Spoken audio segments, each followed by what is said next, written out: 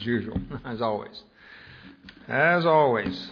There's another person here that would be like me in that regard, enjoying music, because neither one of us play or sing and or do any of those kinds of things without a lot of aid and help, do we, Jim? He's sitting right there. Glad to have Jim back here visiting with us with his family. And Andy's mom visiting with us this morning, and grateful for that. And of course, Andy's back there on his throne, running the controls back there. I have to be pretty careful what I say, because we were practicing the other day, and he said, "Let me show you what I can do." And he did. And it didn't sound so good when it came out here. So I do have a little bit of self-restraint here, but I do like to pick on him a little bit here and there.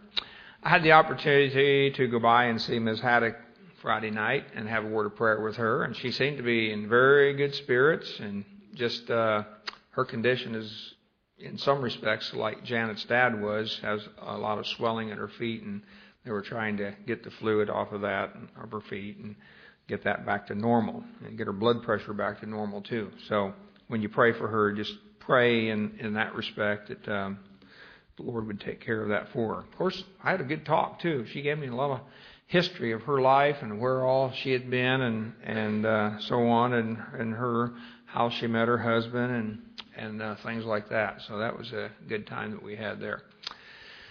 I was looking at that hymn we were singing, "To God Be the Glory," and that phrase there, "The vilest offender who truly believes, that moment from Jesus a pardon receives." Isn't that amazing?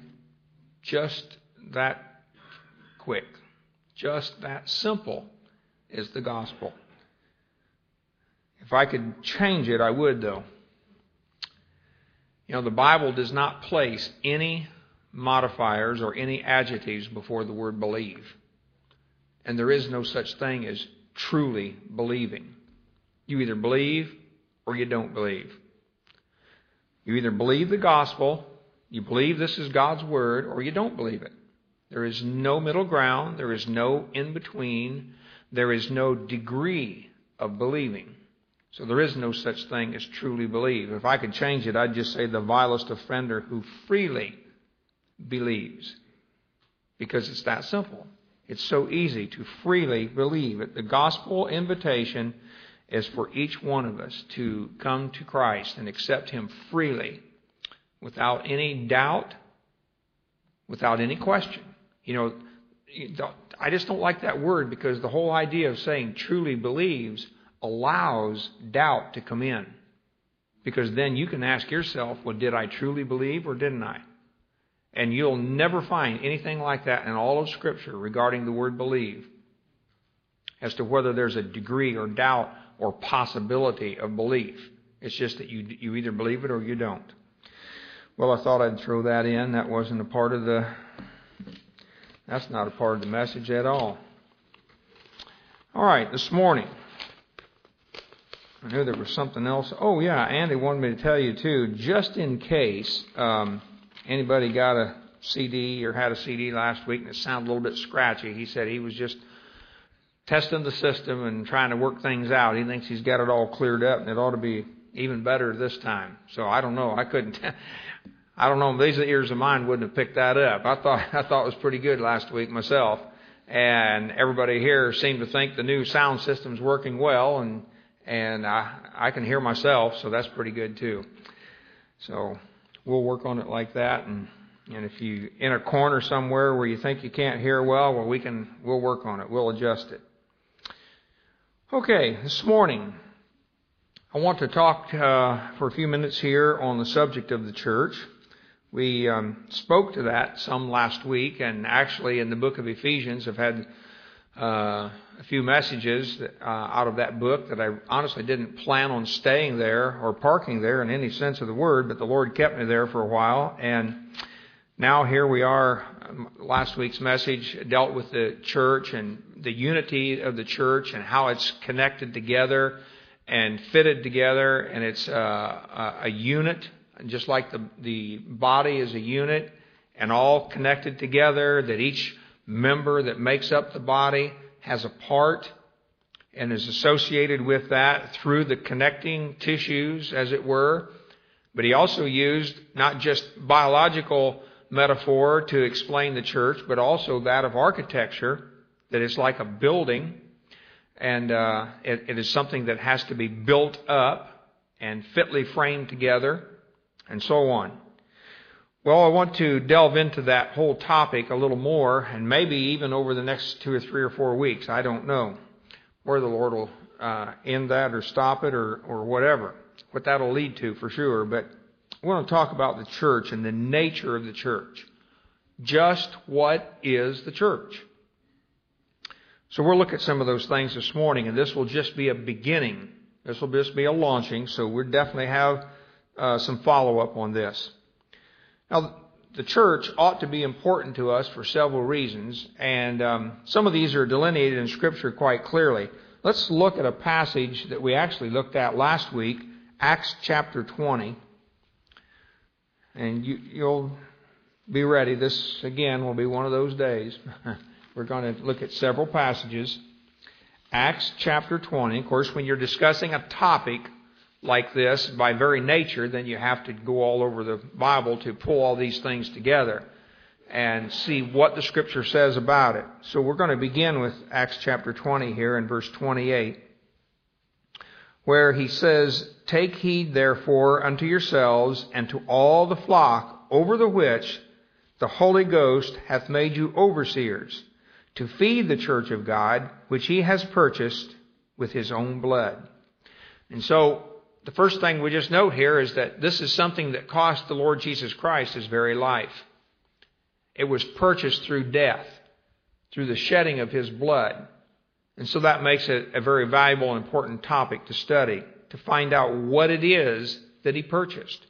What was it that was so of import and so valuable to him that he was willing to lay down his life and suffer as he did and shed his own blood that he might purchase this thing we call the church. Then we'll look over at Matthew chapter 16. And when you get there, you'll want to keep your finger there, because we're going to come back to this one in just a minute or so, or a couple of minutes. But in Matthew chapter 16 and verse 18, a well-known verse there regarding the church, the first time it's mentioned in the Gospels, and one of only 2 times it's mentioned in the Gospels. And he says there in verse 18, regarding Peter's confession of him as being the Christ, the Messiah of God, he says, "I say also unto thee that thou art Peter, and upon this rock I will build my church, and the gates of hell shall not prevail against it."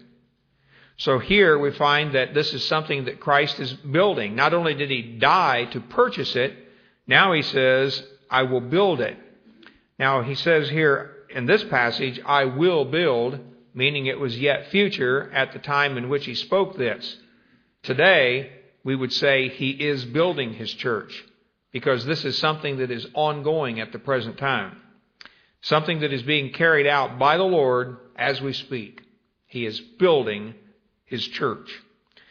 And then if we would turn over to the book of Ephesians, where we've spent a few Sundays past, and we'll go to Ephesians chapter 5. And there, regarding the church, he makes a comparison of that with husbands and wives and the relationship of marriage. And he tells us there that in verse 25, that's Ephesians chapter 5, verse 25, he says, "Husbands, love your wives even as." So we find here that he's making a comparison, and he's directing us as husbands to look to what Christ did for the church. And he says, "Love your wives even as Christ also loved the church and gave himself for it." So we ought to be able to study the church simply because Christ himself loves it. He is in love with the church. And also, then in verse 29, look at verse 29, the same chapter. It says, "For no man ever yet hated his own flesh, but nourishes and cherishes it, even as the Lord the church. And so here we find it's of importance to the Lord in the sense that He nourishes the church. He cherishes the church. He holds it very dear to Himself. And of course, in this context, the words of instruction again are to husbands to love their wives in the same manner in which He nourishes the church, in the same manner in which He cherishes the church. We are to do so for our wives, nourish and cherish them.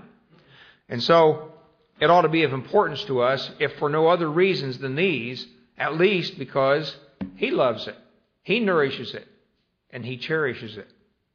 But look also at verse 27. In verse 27, it tells us, in verse 25, when he talks about loving our wives and how Christ loved the church and He gave Himself for the church. Verse 26, that He might sanctify and cleanse it with the washing of water by the word. Why? That He might present it to Himself. To present the church to Himself as a bride. The glorious church, or the church of glory, not having spot or wrinkle or any such thing, but that it should be holy and without blemish. And so Christ's purpose in giving Himself for the church, here it says, is to present it to Himself. A glorious church. Or actually it's the article it's the glorious church. And so it's going to be, the church will be His bride. And so these, for few reasons, ought to be sufficient enough for us to want to take an interest in the whole idea of church. And what does it mean? How did we come to have it to begin with? Well, the first thing we want to look at really is just simply, what does the word church mean? Where does it come from? It's not necessarily a direct translation here, the word church. The word church itself comes from, I forget now what the original word was. I know it relates back to German and to Scottish. It comes from the word kirk, K-I-R-K. A Scottish kirk is a Scottish church. And so it evolved into English from that word. The Greek word we get it from is ekklesia. Ekklesia, in its barest minimal form, simply means to call out. The word ek, meaning out, and the word kaleo, meaning to call. Now, that is not the primary emphasis, though, when we study this word. And hopefully, as we progress through that today, you'll see that that is not the main thought here of what he's referring to. Because even before this word ever was used in the New Testament, in classical Greek or in secular Greek, it was used to refer to the assembling together of people. It had to do with the assembly. And you've heard it translated that way or referred to that way, I'm sure, on more than one occasion. That the primary meaning of the word church is an assembly. And oftentimes you'll hear people say, well, it means a called out assembly, as if it meant a group called out from another group. And it doesn't necessarily mean that. So that's what we want to look at just for a few minutes. So we put forth plainly and clearly the development of how this word was used in the Bible. So, this word just simply meant to call or to summon people from their homes. Now, you might remember that, of course, in studying Greek, that the whole principle of democracy evolved or came from the idea of the Greek polis, the city, or the city-state. So, over a period of time, they became, and I'm just jumping over a whole lot of development here, but over time they became what we would call a democracy. That is, each city-state, whether it was a little village of 300 or 400 or 1,000 or if it was 15,000 or if it was a large city like the city of Athens or Corinth that may have been maybe 100,000 or 200,000. It could have been a very large city. It simply meant that when these cities were carrying out the business of government, the politics, in other words, of the city, the polis, that the town crier or the herald would call out or summons the citizens of the city to come and carry out their responsibilities as citizens. So then they would come and assemble together.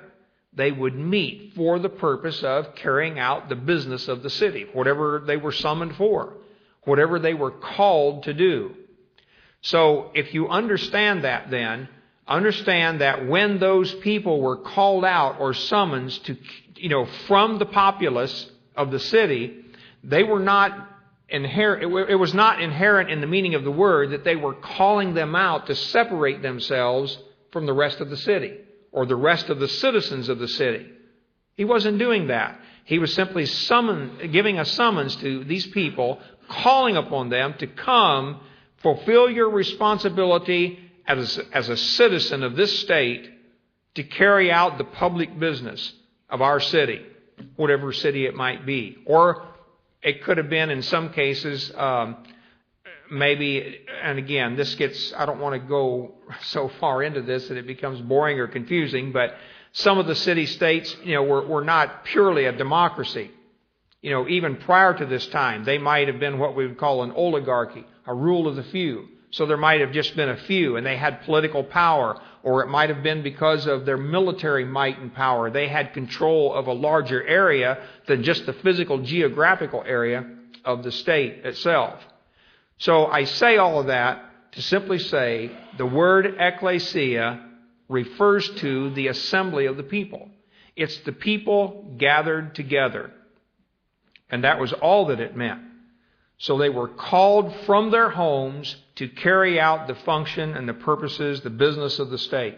Now I'm going to read a couple things to you from, one here from a Greek lexicon, Liddell and Scott's lexicon. And they define ecclesia this way. They said it's an assembly of the citizens summoned by the crier, the legislative assembly. Just that simple.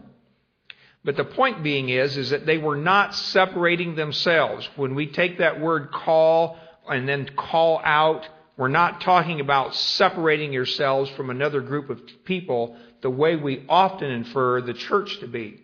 That it's called out with the idea of separation in mind. Now, that does happen. I'm just saying it's not in this word. Then also, another thought. A guy named John Broadus. He was a Baptist scholar. And this is a little bit lengthy quote, but I want you to hear this. He says here the word ecclesia refers primarily to the assembly of citizens in a self-governed state, being derived from the word ekkaleo, to call out. That is, to call out from their homes or places of business, to summon, as we speak of calling out the militia. The popular notion that it meant to call out in the sense of separation from others, he says, is a mistake. So that's not the point. Now you say, well, wait, they called them out of their homes. Well, the call, you see, went out to every citizen of the city-state. It was to everyone who were members. Now, of course, they could not all respond. Some did not qualify. There would be people there who would be foreigners, who would not qualify. Women did not qualify in that day and age. It was only the men, and the men who were citizens of the city-state. So, yes, they were called forth, but they were not separating themselves from the rest of the citizenry of the city or the state. Okay, so now we would just summarize it this way. The summons then was not to be to a selected few. It was to all, but it was to every man that was a member or a citizen to come and shoulder or bear his responsibility as a member, as a citizen of the state. And so therefore they were to go ahead and doing so then to carry out and conduct the business of the state. Now that needs to be kept in mind when we talk about the church, but there's more to it than that. And because as is normal with words, they change in meaning over time. We're looking right now at the pure sense of the meaning of the word, and that only. But of course, as is accustomed with words and time, even in our own language, and even at times in a generation or so, a word can change in meaning, or it can add another nuance to it of meaning. I remember when I was a teenager or late teens, early 20s, when the word cool became very popular.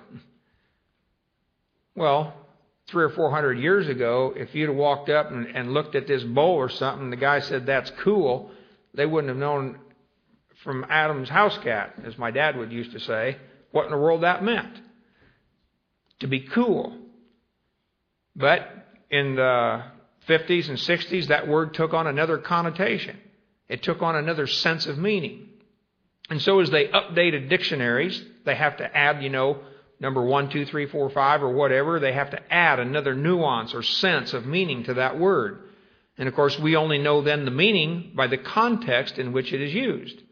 That's why when you go to a dictionary, you may look at one word in a dictionary and there just may be a brief sentence there telling you what that word means.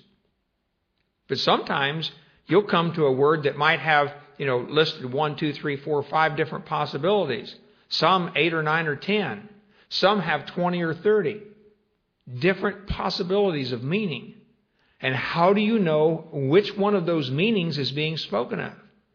Even if it's the word see or come or some such simple word like that, or the word cool. Well, we have to look at the context in which it is used. But also, you can look at the history, the date and the time in which that word was used. What was going on then? What was happening culturally and politically and economically and all kinds of other things to determine what could this word possibly have meant when this person spoke that word. Now, quite frankly, I'm glad that when you and I speak to each other today, about 99.99% of the time, we have no trouble understanding each other. Because of various things like being up to date, knowing what's going on. We've got television, we have magazines and newspapers. And, if you're really, with it, most of us know what's happening. But if you talk to somebody who's maybe 18 or 19, they might throw something out there and you have no clue, what they're talking about. Because you don't know the culture, in the teens or the tweens or whatever. But then, of course, they look at us and they hear some of us older folks talking, and they haven't a clue sometimes what we're talking about.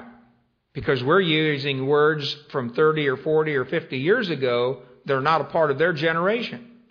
So the whole point and idea in communication is knowing how a word is used, when it was being used, and the changes that took place with the usage of that word over time.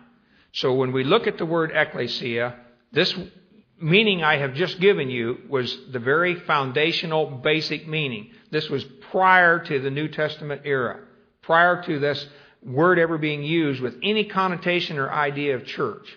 So my point here is for us to get it in our minds, to understand, to think clearly that this has nothing necessarily to do with church. That's not inherent, that is to say, in the meaning of the word. Now, having said all that, with ecclesia, meaning a gathering or an assembly of people, later then, it began to develop in other ways. Now, we said that, in actuality, let's go to Acts chapter 19 then. Acts chapter 19.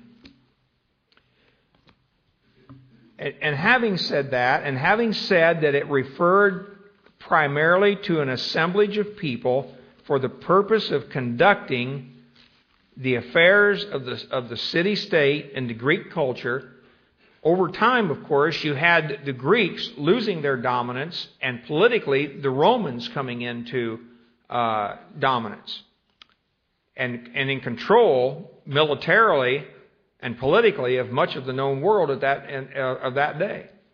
And so with that, we had change in the meaning of the word, or a change in the application. I wouldn't say a change in the meaning, just an additional usage of the word. So let's look at in Acts chapter 19 and verse 32. Now, of course, Paul here is in Ephesus, and due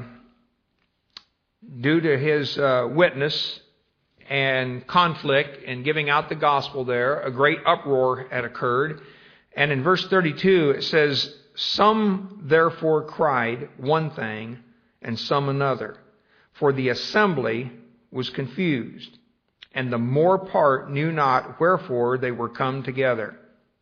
And of course, I like this verse for another reason, is because when it says come together, that's the idea behind this word assembly. They were come together. In other words, the crowd of people just simply came out and met or assembled together.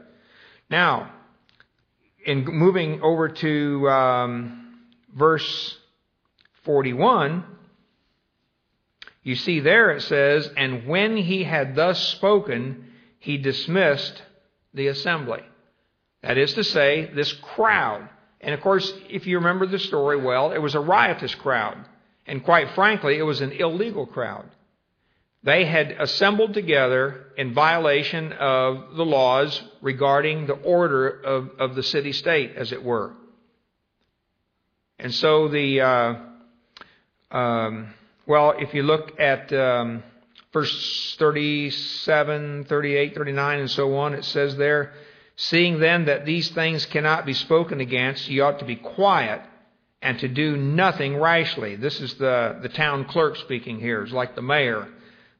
And he's saying in verse 37, "You have brought hither these men, which are neither robbers of churches, nor yet blasphemers of your goddess.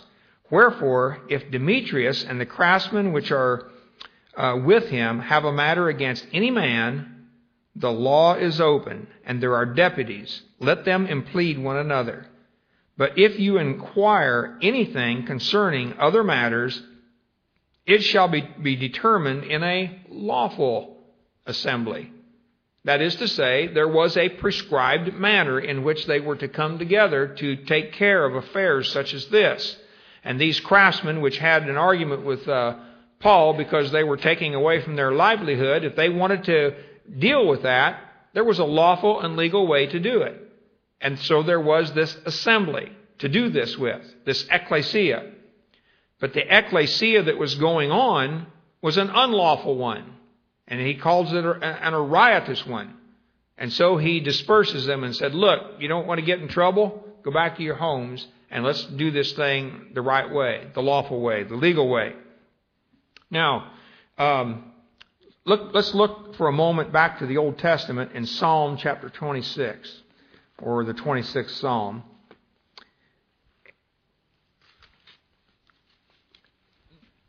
You remember that the Old Testament scriptures, just a couple of hundred years or so before the time of Christ, were translated into the Greek language as well.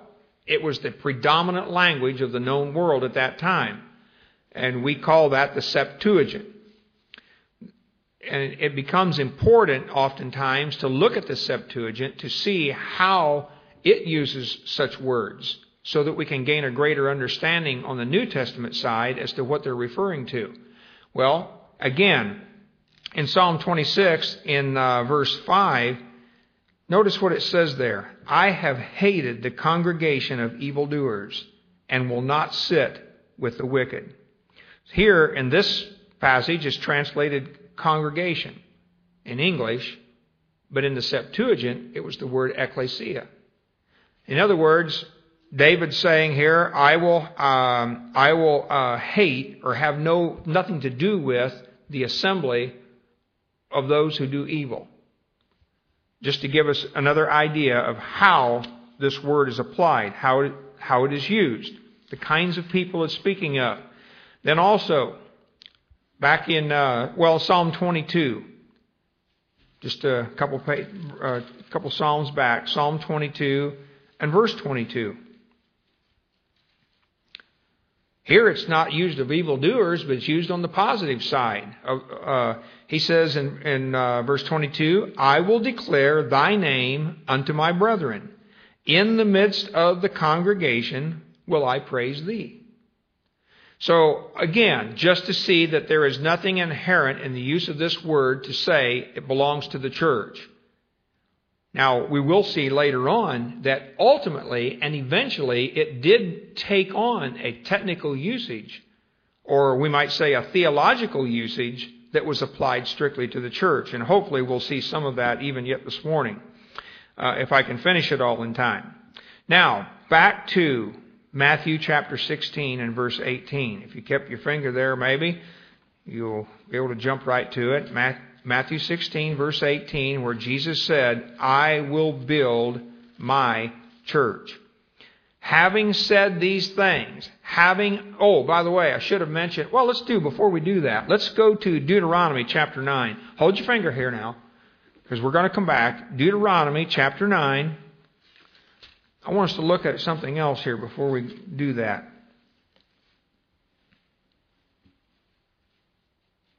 And verse 10. Deuteronomy 9 and verse 10.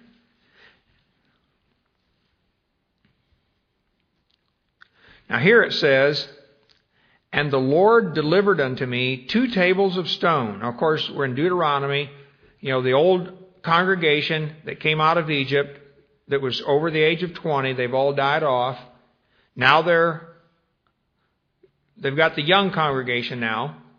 Those that were 20 and under are now at the border of the land of Canaan. They're just getting ready to enter in. And so now Moses is rehearsing the history of the nation to these people. And so that's what he's saying here. And the Lord delivered unto me 2 tablets of stone written with the finger of God. And on them was written according to all the words which the Lord spake with you in the mount out of the midst of the fire in the day of the assembly. So all he's saying here, and all I want to point out here, is that this group of people that was assembled at the base of Mount Sinai at the time that they were making this covenant with the God of Israel to be their God and to be their leader, to be their king, he calls them an ecclesia, an assembly. In other words, they just were gathered together there at the base of Mount Sinai to meet before God and establish this covenant. Now, over in Acts chapter 7 and verse 38, and I told you we were going to have to run all over the Bible this morning. Acts chapter 7 and verse 38. And we find the same word then on the New Testament side given, referring to the same group of people.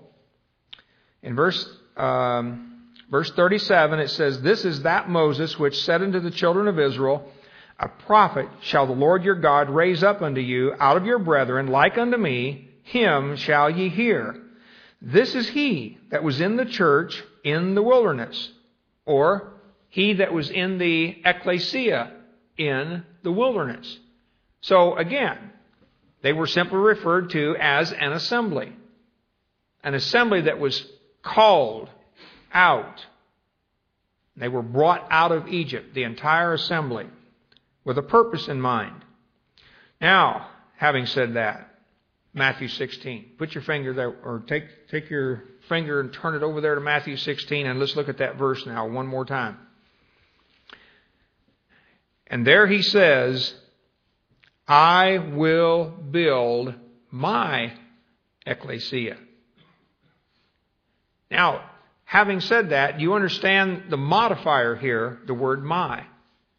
He tells us specifically about this ecclesia, that it is my ecclesia, as opposed to any other and all other ecclesias that were going on at that time. At this period of time in history, in the city of Jerusalem, in Galilee, or wherever it might be, there were many other ecclesias going on. There were assemblies of people meeting together or gathered together for the purpose of carrying out some other function or business. And so to distinguish that from all others, Jesus tells his disciples, and Peter specifically here, he says, upon your confession, Peter, that I am Jesus, the Christ, the Messiah of God, the one promised who would bring deliverance to Israel, upon that confession, Peter, I will build my ecclesia. I'm going to build my assembly. Now, if you're thinking even just a little bit, you will know that he couldn't be speaking here necessarily of a physical assemblage. Necessarily. Number one, he's speaking of the future. He says, I will build my assembly, my ecclesia. But as Paul and others began to spread the gospel around the world, and there became many other ecclesias, Jesus didn't say, I will build my ecclesias, plural. He said, ecclesia, my assembly. So we know then that there's something other to, another added dimension to this whole idea of ecclesia than just the physical gathering together of a group of people. There was some other nature, and you remember at the beginning of this message, I said we would talk about the nature of the church. Well, this is just one step in the development of our understanding of what the nature of the church is. That it is more than just the physical gathering together of you and I here this morning. There's another dimension to this. Otherwise, how would Jesus be building his church in Chattanooga at the corner of Scruggs Road and Ringgold Road, and then be doing so, out in Los Angeles or over in Beijing, China, or wherever it might be? So somewhere along the line, in some facet, some dimension, there is something more to this ecclesia than just what he's revealing to us here, or what we have had revealed to us up to this point. It's the kind of assembly that he's speaking of. So it's not necessarily physical. Another thing is, he says here, the gates of hell, or Hades, will not prevail against it. Well, we already know that Hades is the unseen world. It's the world of the dead. That is the physically dead, those departed. But it also included other beings of God's creation. And what he's telling us here is that as a part of his ecclesia, which has this other dimension to it beyond the physical, he says that part of the world, Hades, will not prevail against this. It's not going to stop it. It is not going to prevent it from being built, because that's the very word he used. He says, I will build my ecclesia. As a matter of fact, that was the next point I wanted to make. Why is it that this Hades, this unseen world, will not be able to prevail against his ecclesia? Because it has another dimension to it. And that tells us right there, enables us to see that it's a spiritual assembly. It's a spiritual assembly of believers. And so, as we look at that word again, ek, out, to call, it is a summons to come forth, to carry out your responsibility before God. Just like in the Greek city-state, the citizens of that city-state were called forth to carry out or shoulder or bear their responsibilities as the citizens of the city-state. Well, likewise, God has called us forth. He has summoned us, as that's a part of our calling as a Christian. It's one of those dimensions that the New Testament speaks of as our calling, as a part of Christ's assembly, as a part of his ecclesia. And so then we're called forth to bear or shoulder our responsibilities in obedience to his gospel and to carry it out. Now, let's just look back at, I think we looked at this last week, 1 Peter chapter 2. And I think maybe looking at it again will give us just another idea of what is involved in this ecclesia, and the idea of it being a a spiritual body, a spiritual assembly. And he tells us, beginning in 1 Peter 2, talking about growing as newborn babes. And he says in verse 4, to whom coming as unto a living stone. Well, that tells us something there too. A stone that's alive. It has life. But it's a simile. As a living stone. Disallowed indeed of men, but chosen of God and precious. Now, of course, he's talking about the Messiah. But then he says in verse 5, you also, as lively stones or living stones, are built up a spiritual house. Just as there is a dimension beyond the physical in Matthew chapter 16 and verse 18 when Jesus said, I will build my ecclesia. And by the word, the word also, one of the original sources of this word actually meant, of the word church, means the Lord's house. So it can refer specifically to the Lord's house. Now, over time, of course, we have corrupted it and applied it to the building here, the Lord's house. But I think the original intent was that it means just exactly what Peter's speaking about here, as that this is the Lord's house. This assembly of God's people united together in purpose for worship and for service, to carry out the will of God.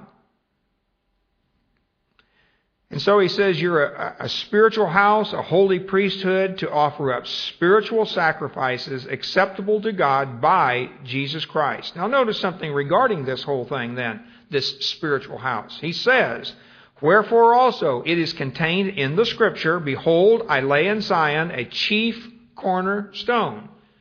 So to this spiritual house was laid a cornerstone. A spiritual cornerstone, which was Jesus Christ.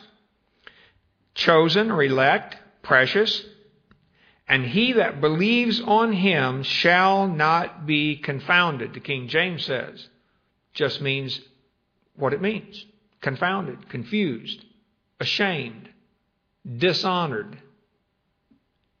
So the one who believes on him as the chief cornerstone for this assembly which he is building, which he calls my ecclesia, he said that person will never be dishonored. He'll never be shamed. Or, if you want to just put it literally, downshamed. But in verse 7 he says, unto you therefore, which believe, he is precious, but unto them which be disobedient, the stone which the builders disallowed, the same is made the head of the corner, and a stone of stumbling, and a rock of offense.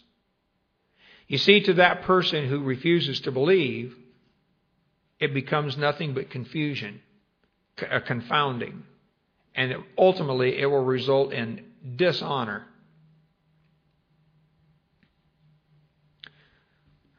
Just turn back one chapter in 1 Peter.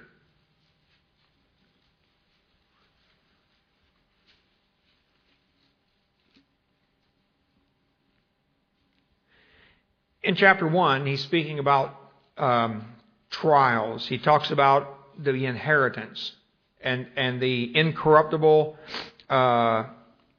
inheritance that is laid away, reserved in heaven for you, he says in verse 4. And he also says in verse 5 that we are kept by the power of God through faith unto salvation, ready to be revealed in the last time.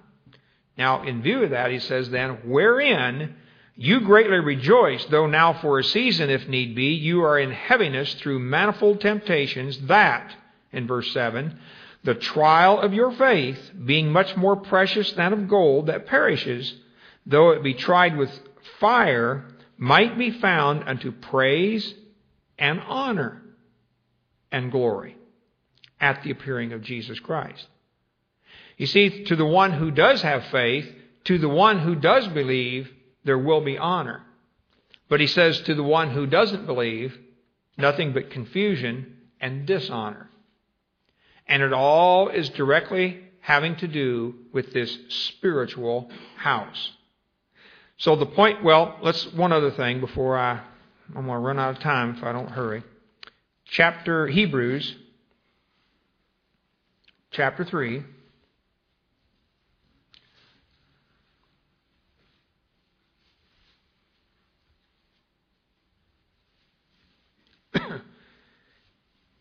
And let's look at verse 2. Well, I guess you have to read verse 1 to put the whole thing together. Wherefore, he says in verse 1, Holy brethren, partakers of the heavenly calling. All right, there we are. We're talking about the calling. Consider the apostle and high priest of our profession, Christ Jesus, who was faithful to him that appointed him, as also Moses was faithful in all his house. For this man was counted worthy of more glory than Moses, inasmuch as he who has builded the house hath more honor than the house. Do you see the whole idea of honor is connected with the building of the house? And he's talking about the idea of faithfulness. And so then in verse 4, he says, For every house is builded by some man, but he that built all things is God.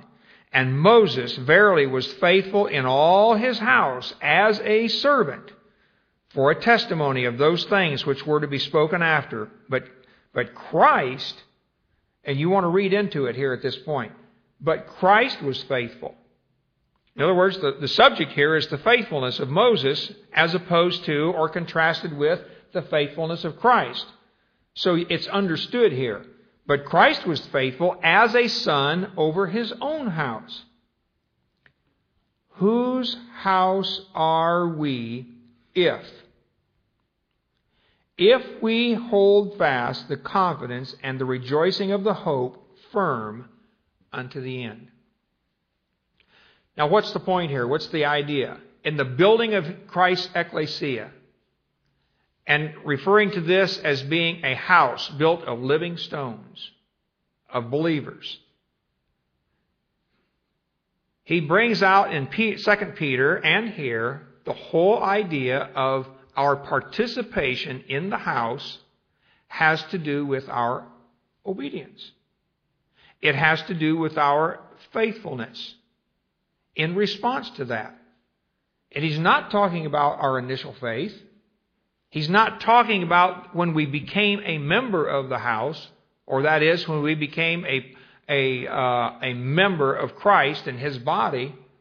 But he's talking about the issues following that of obedience, and whether we will be partakers of that or not. You remember, he called them partakers of, or sharers in, the heavenly calling. Well, with that whole idea in mind, just remember then, the heavenly calling, partakers of that. When you bring verse 6 to a conclusion, you keep the thought and the context in mind. You could read it this way with this thought. But Christ was faithful as a son over his own house. Whose house are we if we hold fast the confidence and the rejoicing of the hope? Of the hope of what? Of fulfilling the heavenly calling. The heavenly calling being then the sharing of the glory of God, or the sharing of the future glory of his Son, Jesus Christ. Just like he says back in, I didn't mean to do this, but, and if I can find it, Romans 5:2. You can turn there if you want to do it quick, but I'm just going to go ahead and read it for sake of time. He says, By whom also we have access by faith into this grace wherein we stand and rejoice in the hope of the glory of God. Now, I've already spent considerable time in weeks past going over this idea of the hope of the glory of God and what it means to share or participate in the hope of the glory of God. And it all has to do with our participation and our faithfulness as members of the house of God and those that and walking obediently thereby, walking by faith. And so he says we will be members of that house, Christ's house, if we hold fast our confidence and the rejoicing of the hope firm unto the end. On the end of what? Well, all the way to the end of our lives. Never quit. Never give up holding to that faith that God is going to fulfill His promise to us just exactly as He said He would do. And that fulfillment, that promise, would be carried out in the Lord Jesus Christ and His coming glory. The glory that will be manifested to this earth when He comes and sits on that throne and puts down every enemy, every vile thing that stands against Christ today will be removed and put down. And He will then usher in that age of peace and righteousness. Or maybe I should have said it the other way around, because first will come righteousness and then will come peace. And we will be able to participate in that. We will be able then to have a share in that which He has promised to give us. Now we made, I think, a clear distinction a few weeks ago, back in Ephesians chapter 2, that Paul made between the ages of the ages, which He gives to us by His grace, to those who have trusted Christ, to those who are in Christ. But yet Paul makes a very distinct difference when he calls the age to come in the very same book, in the book of Ephesians. He makes a distinction between those two. The age to come, which is following this one, and then the ages of the ages. So there is something in the ages of the ages out beyond the age following this one, in which God will manifest His grace in us and show forth us as it were a trophy of His grace to all of creation. But yet, there is something facing us and standing before us that's going to come before that. And that's the age to come. That's the age following this one before that one arrives. And all of these things we see in the New Testament that the church today just wants to do. I just brought up my own name. I call this leapfrog Christianity. They just want to jump right over the millennium and land all these promises and all these conditions and everything out there in eternity. Consequently, when they do that, then you've got all these conditional promises that they're applying to eternal salvation. And then everybody gets all uptight because they can't know for sure if they're really saved. And they begin to wonder about it. And they begin to doubt it. And then they lose their assurance. And the whole point that I was trying to bring out a couple of weeks ago was simply to let's come back, let's regain the idea of assurance. Let us know that our position with Christ in eternity is secure and sure. He's told us there. In the ages to come, we will be trophies of His to manifest to all creation of all that Christ has done for us.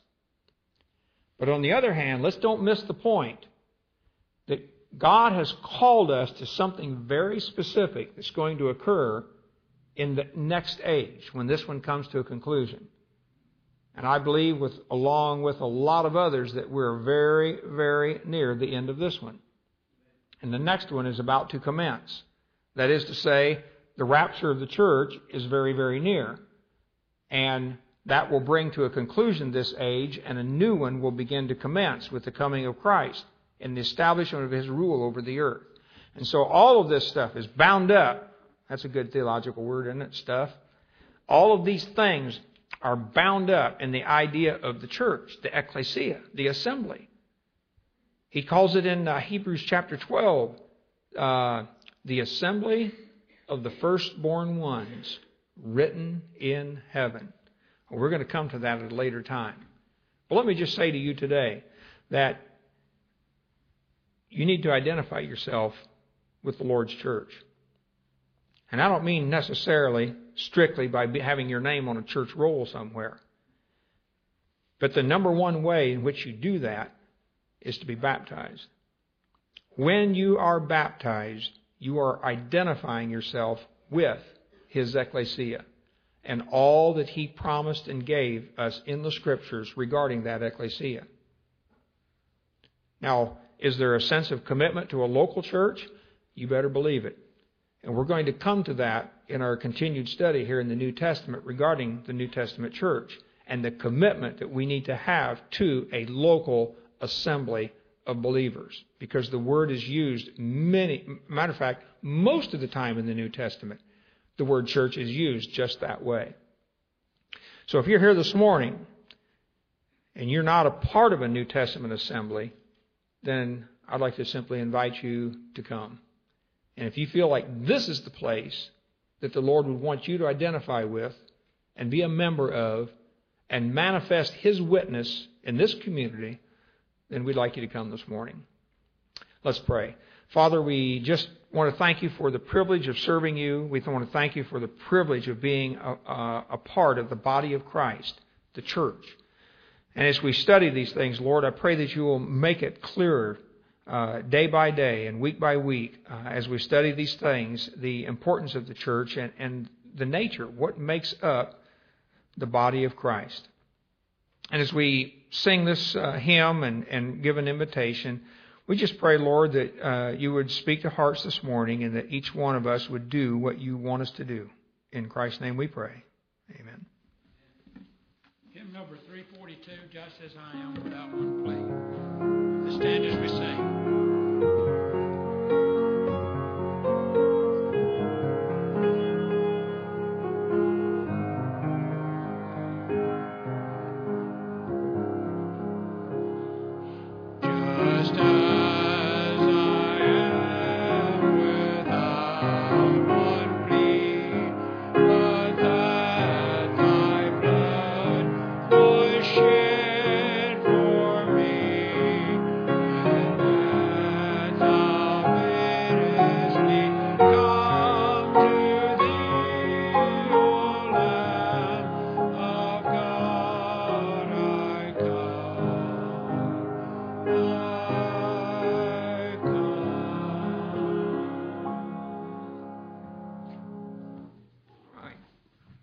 Thank you so much, Brother Bob.